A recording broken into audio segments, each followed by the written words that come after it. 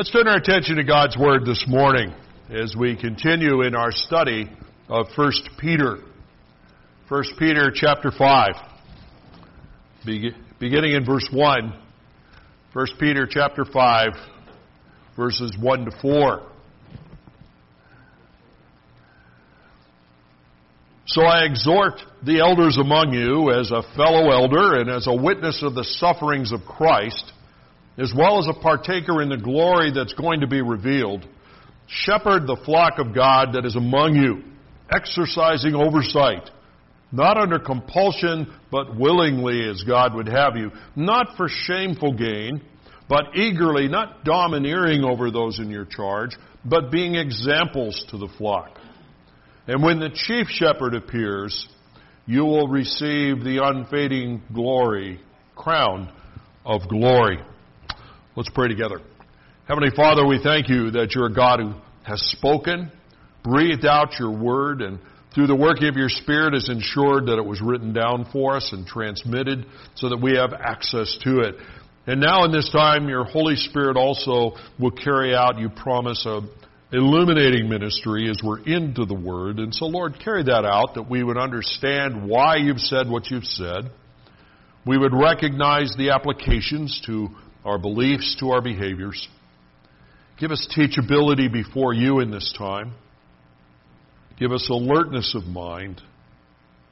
We put our time in your hands, for we ask it in Jesus' name. Amen. These opening verses of the 5th chapter have been on a series of lessons about church leadership. It's actually part 5. Gretchen was tempted to maybe put part 211 or something like that. It's taken us a while to maybe get through this, but trying to press forward and working our way ahead on it, understanding how God wants leadership to be carried out and function within the context of the local church. One of the conclusions, of course, as we're working our way through this, is that God intends leadership in the local church to be as countercultural as He expects the lifestyle of the believer to be countercultural. We're all in the midst of a fallen world, and so it makes sense that the way God would want us to live as individuals and corporately probably is countercultural to what are the prevailing patterns of the world.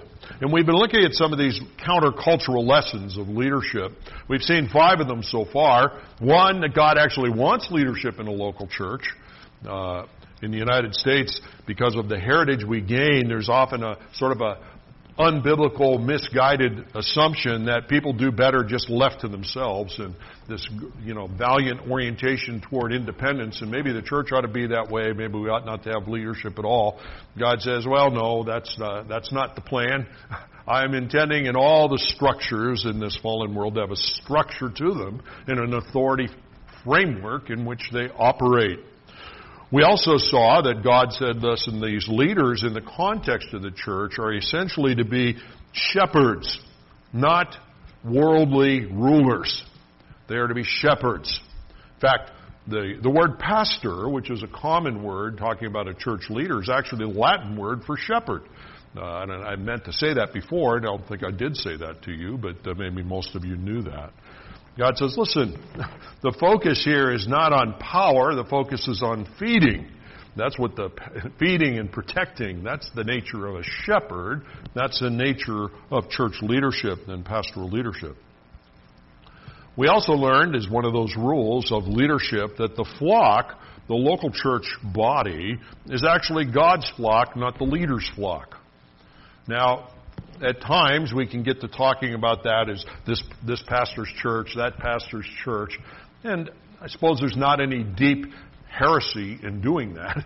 But let's make sure we're not drawing the wrong conclusion from such terminology.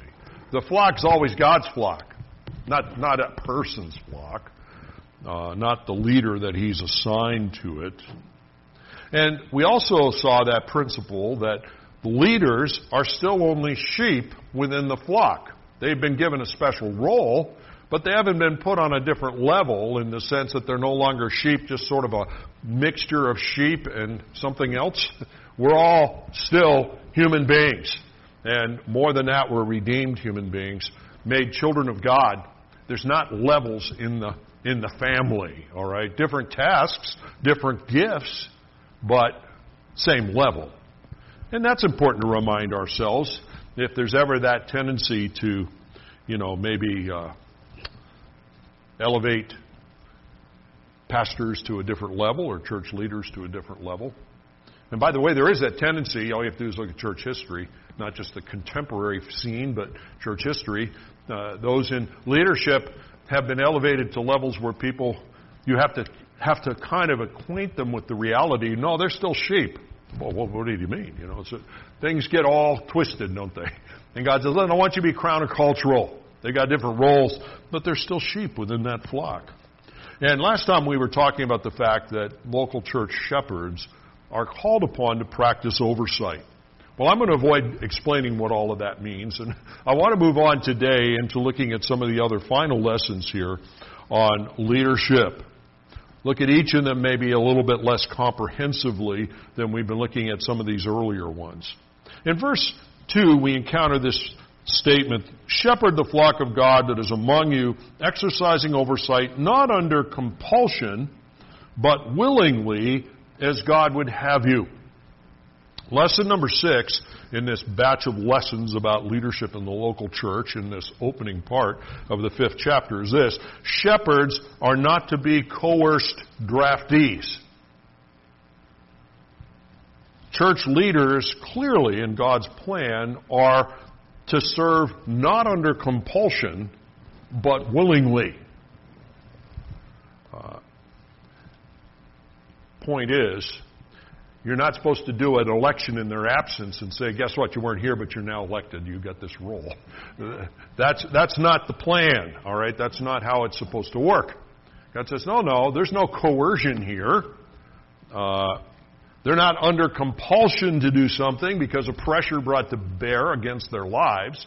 No, they're supposed to be doing something willingly. God wants willing shepherds, under shepherds, not coerced under shepherds. And actually, as you begin to work your way through God's Word, you discover that perspective on God's part has always been true of God. He is looking for willingness, not coercion. I was thinking one of the examples, you see this in the Old Testament, as God was dealing with the people in the Exodus journey and setting up the stage for the tabernacle to be built, and the same principles held later on with the temple, but certainly as the tabernacle was being built, and people were being called upon to do different kinds of activities related to all of that. In Exodus 21:22, we read these words, "And they came, everyone whose heart stirred him, and in everyone whose spirit moved them. And they brought to the Lord's contribution those things to be used for the tent of meeting and for all of its services and for the holy garments. And those who had the skills came as the Spirit moved them, rather than somebody forced them or assigned them into those tasks." So you see in the Old Testament, even there, God was saying, "Listen, I'm interested in people acting on the moving of the Spirit within them, not being under some compulsion issue where other outside pressures are brought into their life to force their hand to do something." I was thinking in the New Testament, a very similar principle emerges in 2 Corinthians chapter 9, where in chapters 8 and 9, the longest part of the Bible, by the way, addressing questions of stewardship. So if you ever want to know what God's will is about giving and stewardship, if you haven't studied chapters 8 and 9 of 2 Corinthians, you don't know what it's about. If you want to know what God says, study those chapters. He speaks to those issues of stewardship. And one of the things that he says in the 9th chapter is he said, everyone must, verse 7, everyone must give as he has decided in his heart, not reluctantly or under compulsion, because God loves the cheerful giver. And of course, he's talking about stewardship here. But the principle about how God deals with his people is the same. In fact, it might even be more definitive because some people have elevated money and giving almost to be the biggest issue of life, And God says, hey, in that issue, I'm not interested in compulsion giving. I'm not interested in manipulated giving. I'm interested in free, responsive hearts in giving. That's how I want it done. You say, well, I want to get people to give more for their own good. Well, you might want that, but my suggestion to you is you don't know better than God. So whatever your motive may be, if you're doing something God is different than what God's doing, I can tell you with some authority, you're wrong. You're wrong. Well, Isaiah chapter 6, verse 8, I think, crystallizes this principle of shepherds to be willing, not under compulsion type of leaders. In Isaiah 6:8, it says, "And I heard the voice of the Lord saying, Whom shall I send? And who will go for us? And then I said, Here I am, send me." Surrender, not compulsion. Freely. Under shepherds, in God's plan, are to be people who, without coercion, say to the Lord and to the rest of the church, I'm willing, I'm available, okay, God's directing me. I'm not coerced into it because of pressure brought to bear on me, and I'm not coerced into it because people try to lay a guilt trip on me. I do it because of the Spirit of God's work in my life. You follow the principle? That is how leadership is supposed to operate. Obeying an inner sense of call from God, not pressure from other people. Obeying an inner sense of call from God, not some sort of selfish ambition. God says, listen, this is how I want people to be moved. When outside pressures are gone and sinful, improper ambition is removed from the picture, the aspiring for a role of leadership is a good thing. 1 Timothy chapter 3, verse 1 says the saying's trustworthy. If anybody aspires to the office of overseer, he's doing a noble task. And by the way, lest that be misunderstood, in 1 Timothy he has been describing some of what that task is about in ways parallel to 1 Peter chapter 5. And so nobody saw this in reference to some power base aspiring to that. They would have understood it to be the overseer sort of task, the shepherding task. And he says, listen, if you aspire to that, that's good. That's a good thing. A noble task. One other word on that. I'd spend more time on this if I was dealing with pastors and with denominational groups, and I have, in fact, in the past. But for us, let's just understand the principle. But I also want you to understand here that when he's making this emphasis on the church leader not to be coerced, but to be willing to do those roles and to be open to them, he doesn't mean by that therefore the church leader is to be an unpaid volunteer. I've seen people draw that conclusion. It's a well-meaning sort of error, but it's not what it says. In fact, in 1 Corinthians 9:14, he said, in the same way, the Lord commands that those who proclaim the gospel should get their living by the gospel. So, now he's not equating the way to ensure that your motives are pure is don't get any provision for your activities from the church. That's not going to necessarily solve it. And besides, the problems of wrong-directed motives are vastly greater than just money, because there's other sorts of getting and power possibilities and those kind of things that could be in the mix. So no, he's not saying here that, listen, there's something inherently wrong if we pay people in leadership roles. We'd have a much more, the idea that somehow we'd have a much more pristine, spirit-filled leadership if people didn't get paid is just wishful thinking. Wishful thinking. Well, having said that, I should also say that there have been times, we look through the book of Acts, we see Paul had to make tents. The core missionary statesman, there were times when he was bivocational in that sense. And other times when he was receiving everything from the people that he was ministering to and with. It's just part of God's unfolding plan, that's all. But there's not something inherently better about it if they don't get paid, like it doesn't mess it up. No, we don't want to draw that conclusion about it. This is an issue of surrender and openness over against compulsion and wrong motive. I'm personally convinced that because I believe that we were rapidly approaching that climax of history, that the role of bivocational pastors here and overseas going to dramatically increase just because the size of the churches will dramatically decrease.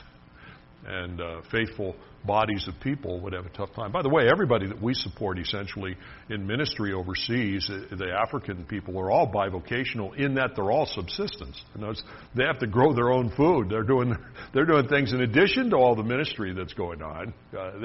They're doing what their people do. Not that the people don't step up and try to help them with it, because they do.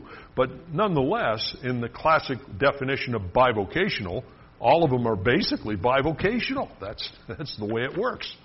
And that's what I think will be increasingly true here. But this passage isn't talking about bivocationalism, so I don't want to spend too much time on that. He then goes on in verse 2 and he says, "Do this as God would have you, not for shameful gain, but eagerly." So lesson number 7 in this batch of leadership lessons is that under-shepherds are not to be motivated by what he describes here as shameful gain in the ESV translation. Now remember, we're talking countercultural stuff here. Here's a conclusion that you can draw if you have half an eye on the nature of human society in the world around us. And it is this, that the world's leaders, whether political or institutional, have a tendency to be motivated by what they get from the role, not by the role. Now, that's a premise, but I think it wouldn't take a lot of research to confirm it. That's the driving force in large numbers of people. You say, well, what do they get from these roles, whether it's political or institutional, corporate, whatever? No, they get power, they get respect, they get money, they get other coinage of the realm that make it worth their time and energy to get into that leadership role. Now, God's saying, whatever might be true in the dynamics of a fallen world and in the midst of the fallen institutions of this world, political or corporate, I don't want that to be true in the context of the church. Because that's my people. That's my institution that is alien to the culture, cross-cultural to it. That's not how I want the shepherd to operate. In fact, if the shepherd begins to operate that way, gets their eye on the wrong thing, then they are going to be guilty of going after what this passage says is shameful gain. The desire for power, respect, money, shameful gain. By the way, the Greek word translated here, shameful gain in the ESV, it's the only place it's found in the Scripture. The word basically means base gain. The Greek language used that word to describe an individual who was driven either by greed or had a goal of dishonest gain from what they were doing.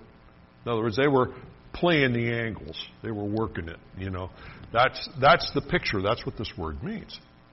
And God says, that's not how I want leadership to function in the context of the church. I don't want them playing the angles. I don't want them, looking to things for gain. I think it's very revealing, by the way, in 1 Timothy chapter 6, in a section talking about false teachers, warning the church about them. Listen to these words starting in verse 3. "If anyone teaches a different doctrine and doesn't agree with the sound words of the Lord Jesus Christ and the teaching that accords with godliness, he's puffed up with conceit, understands nothing. He has an unhealthy craving for controversy and for quarrels about words which produce envy and dissension, slanders, evil suspicions, constant frictions among people who are depraved in mind and deprived of the truth." And then it gives one other characteristic that helps us to diagnose such people. This is this character. Imagining that godliness is a means of gain. You say, well, how do I diagnose who's fitting into these categories? People that have begun to think about religiosity as a means of gain. I can capitalize on this. Send me your tithe and I'll send you a prayer cloth. Whatever. I mean, there's lots of that going on and always has been. In Titus chapter 1, verse 11, he says, "These people must be silenced because they're upsetting whole families by teaching for shameful gain what they ought not to teach. In fact, in Titus chapter 1, talking about the qualifications for church leaders, shepherds and all, it says, "For an overseer is God's steward," verse 7, "must be above reproach. He must not be arrogant or quick-tempered or a drunkard or violent." And you say, yeah, well, that makes sense. Or greedy for gain.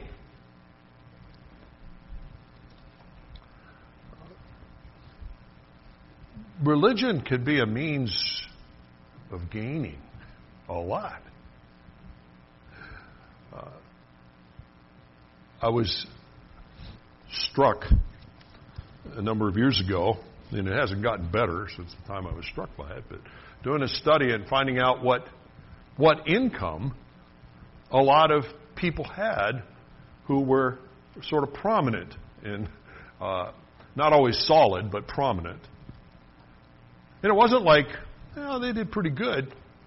We're talking millions and millions and millions of dollars every year coming in. I'm thinking, well, they found out this is a means of gain. You know, you can play the spirituality, religiosity game, and you can get quite a bit out of that if you play it right. I remember challenging some pastors and saying, listen, if God's allowed you to write, and I could say it because I'd written books and had been published by Zondervan and others, and so I was in a place where it wasn't like I was throwing a stone. I said, listen, it's okay to put stuff into these forms. How about making sure that anything that comes out of those books goes into the kingdom? And it isn't something you make from it as much as the kingdom or the church that you're part of or whatever. Make it so that that's what happens. And to say it was a horrifying suggestion might be not totally inaccurate. Well, here's the point. He says, listen, the shepherds, there's going to be all kinds of pressure working on you from the world in which you find yourself because it's an inescapable culture. It's there. You're raised on it. Understand it's going to be trying to influence you and pressure you in maybe subtle ways to try to play the angles and do the best you can in that religious position that you find yourself in. And God says, listen, no, that's not what I want. I don't want the shepherds motivated by shameful gain. I want them motivated by what they have the opportunity to give, not what they have the opportunity to get. Does that mean the church shouldn't give them anything? Well, no, I've already said church is under responsibility to provide for the people who are in leadership. But now we're back to the leader, and we're saying, what's driving you? What moves you from this church to that church? Oh, they offered a better salary package, you know. Not a good thing, brothers and sisters. Church leaders are to be motivated by what they give. I'm not in it, and the leaders shouldn't be in it for what power they can get, but the opportunity for service, the opportunity for encouragement. The shepherd should be driven by what's driving the chief shepherd. And the chief shepherd's being driven by a desire to help the sheep. I mean, that's what it's about. And the possibility of helping the sheep, the brothers and sisters, should produce, as he puts it here, an eagerness to serve the flock. In other words, what makes you eager? The paycheck or the chance to minister? The chance to be used by God in touching lives? You know, what drives the person? Well, lesson 7. Shepherds aren't to be motivated by shameful gain. You say, that's pretty countercultural, Gary. Yeah, well, God said it. Lesson number 8. Not domineering over those in your charge, but being an example. Shepherds, church leaders, are supposed to rely on example setting, not domination. God says, listen, if you're a shepherd, if you've been called into this task, and I've set you aside, given you a charge, let your influence ultimately stem from the example setting you do. Trust that. Trust that. Not your control over the institutional decision-making process. Trust the example setting. says, being examples. Greek word tupos, translated example here, means a figure. Literally, in the Greek language, Koine Greek, was describing a stamp that's struck to like a die that you put pressure on, leaves a die, it leaves an impression. The mark of a blow in that regard. So the idea is do something that leaves an impression, a stamp on the people.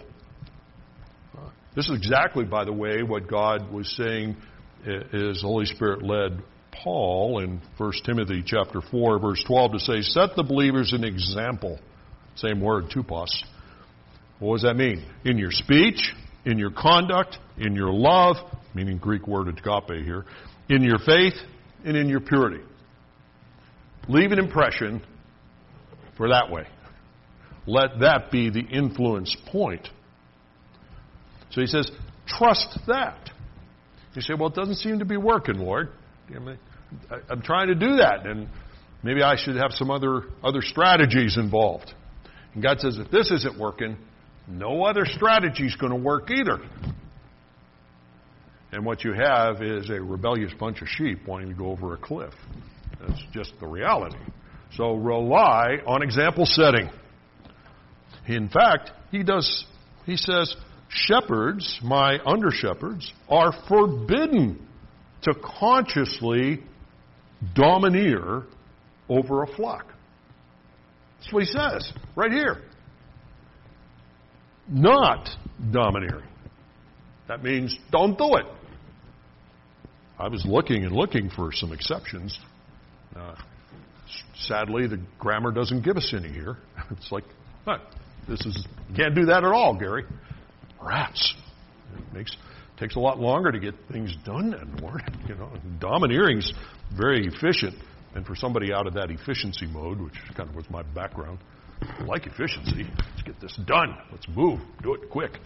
God says, no, domineering's not what you can do. By the way, this word domineer translates a Greek word which means to subjugate.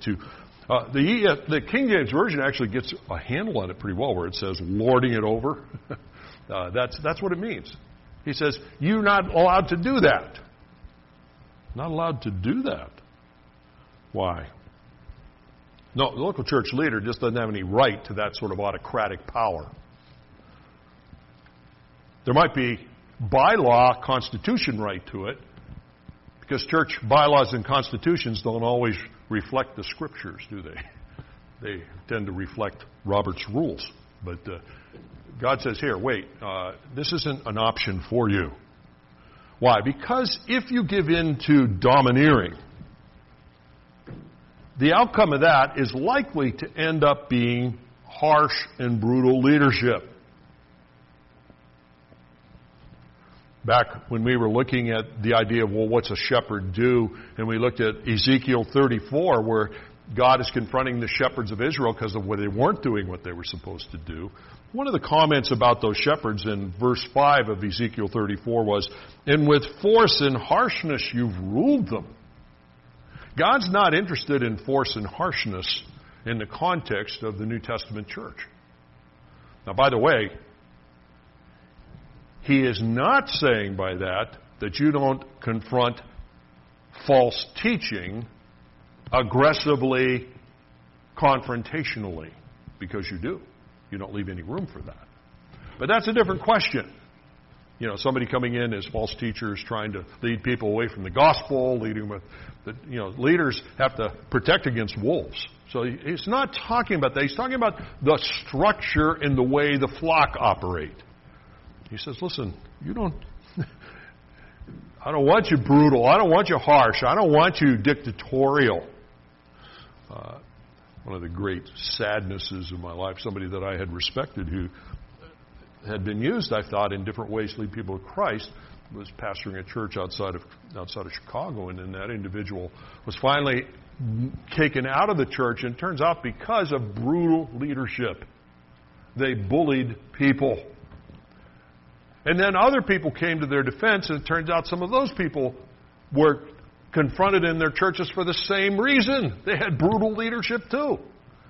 And it made me begin to think, maybe brutal leadership is not all that uncommon.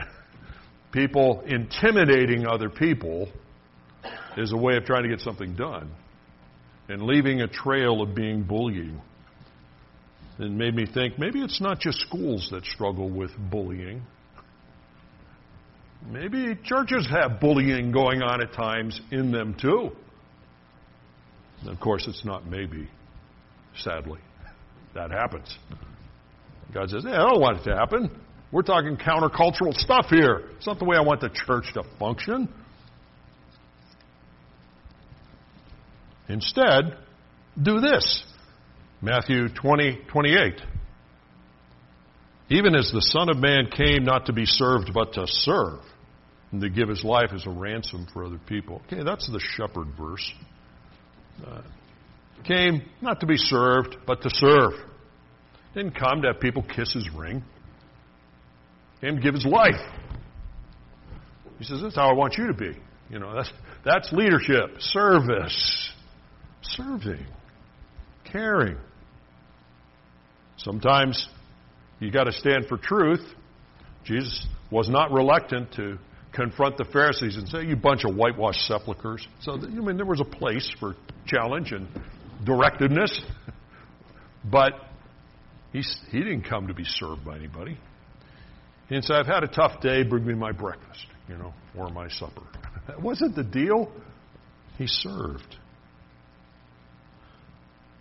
Church under-shepherds are here to serve, not be served. It's not a position of power and privilege, but a position of selfless service. A place of selfless service, spiritual example setting, refusal to bully, refusal to use institutional machinery to intimidate people. You need more said about it? God says, these are the things we see in the world. Sadly, all too often we see them in the church. That's not how I want the church to work. I don't want it to work that way. Here's how I want the church to work. And he's given us these lessons. One more. We'll end with this, and that ends the passage, believe it or not, for those of you who've been keeping count. Verse 9. And when the chief shepherd appears, you'll receive the unfading crown of glory. Lesson number 9. The under-shepherd understands that you focus on what's coming, not what is. You focus not on present benefits, you focus on what God promises. You hang on to that. That's what you're looking at. When the chief shepherd appears, the under-shepherd will receive rewards for their often frustrating and sometimes thankless task. Because all, as 2 Corinthians 5 tells us, will appear before the judgment seat of Christ, the bema at Christ's return in our lives, and we'll recognize what he's offering at that point. And he says the shepherds, the under-shepherds, are going to receive a special reward at that time, or have the potential of it if they ran the race right. The fact that they were an under-shepherd doesn't mean you get the reward, unless you were an under-shepherd according to the way God said to do it. Then it's there. And he said, listen, they get a reward of an unfading crown of glory. The word crown here, Stephanos, literally means to surround, but it came to describe the wreath or garland that was awarded to a winner in an athletic game, in athletic contests in the Greek Empire. By the way, the same word Stephanos was used to describe the crown of thorns that was put on Jesus' head in the Greek. That's the Stephanos of thorn. Crown of glory. What's glory here? Doxa in the Greek. It means to honor, renown. As the scholars would say, when it's used in relationship to a person, it's meaning that they hear God saying, well done. Well done. Good and faithful servant. So I said, listen, shepherds, get your eye off of whatever shameful gains there might be out there. Serve the Lord, be thankful, be surrendered to what He might use, and be thankful to have a chance to do stuff in His service and to feed sheep. And just look to then, God's going to do something. And you say, oh, well, okay, well, I can do that. I'm going to get that crown. But here's the irony in all this. In Revelation chapter 4, verse 10, it says, the 24 elders fall down before Him who is seated on the throne, and they worship Him who lives forever and ever, and they cast their crowns before the throne. In this case, it's Stephanos as well. They cast the crowns. The shepherd, who really understands what's happening, even though they get that sort of crown before the Lord when the Lord Jesus returns, they understand what's happening. And they cast it before Him. Why? Because the person who really knows biblically the truth understands that anything good and useful that was done as an under-shepherd was ultimately only done by the enabling of God, by the Holy Spirit's ministry, using them as a surrendered tool. Therefore, who gets the credit? The Holy Spirit gets the credit for the work. And the elders before the Lord say, this is all clear. I got this wreath, but it's almost like I won this race, but I was carried. It's the runner who won. They cast it before the Lord. But I believe there'll be a certain pleasure in that too. Say, oh Lord,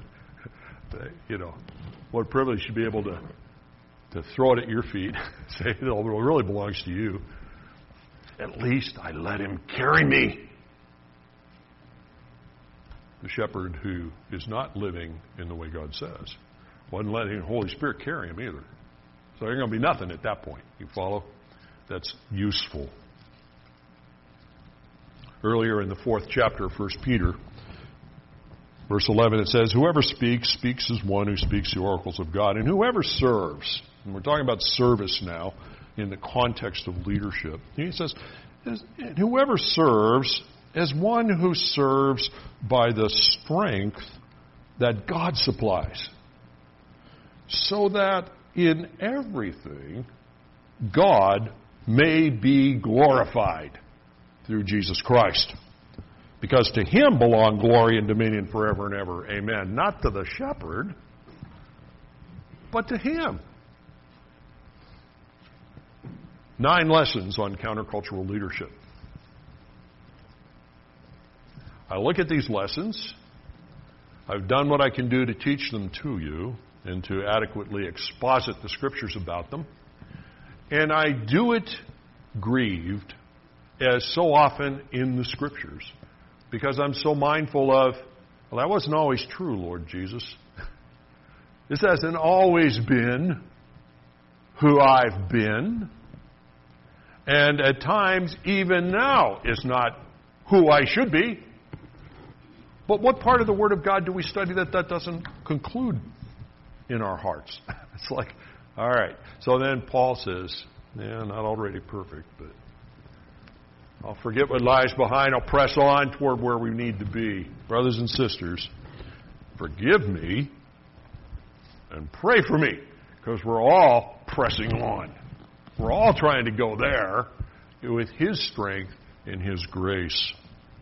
And for those times that you would justifiably be able to come to me and say, I don't think you were being the under-shepherd God calls you to be, I'll have to in humility say, I think you're probably right.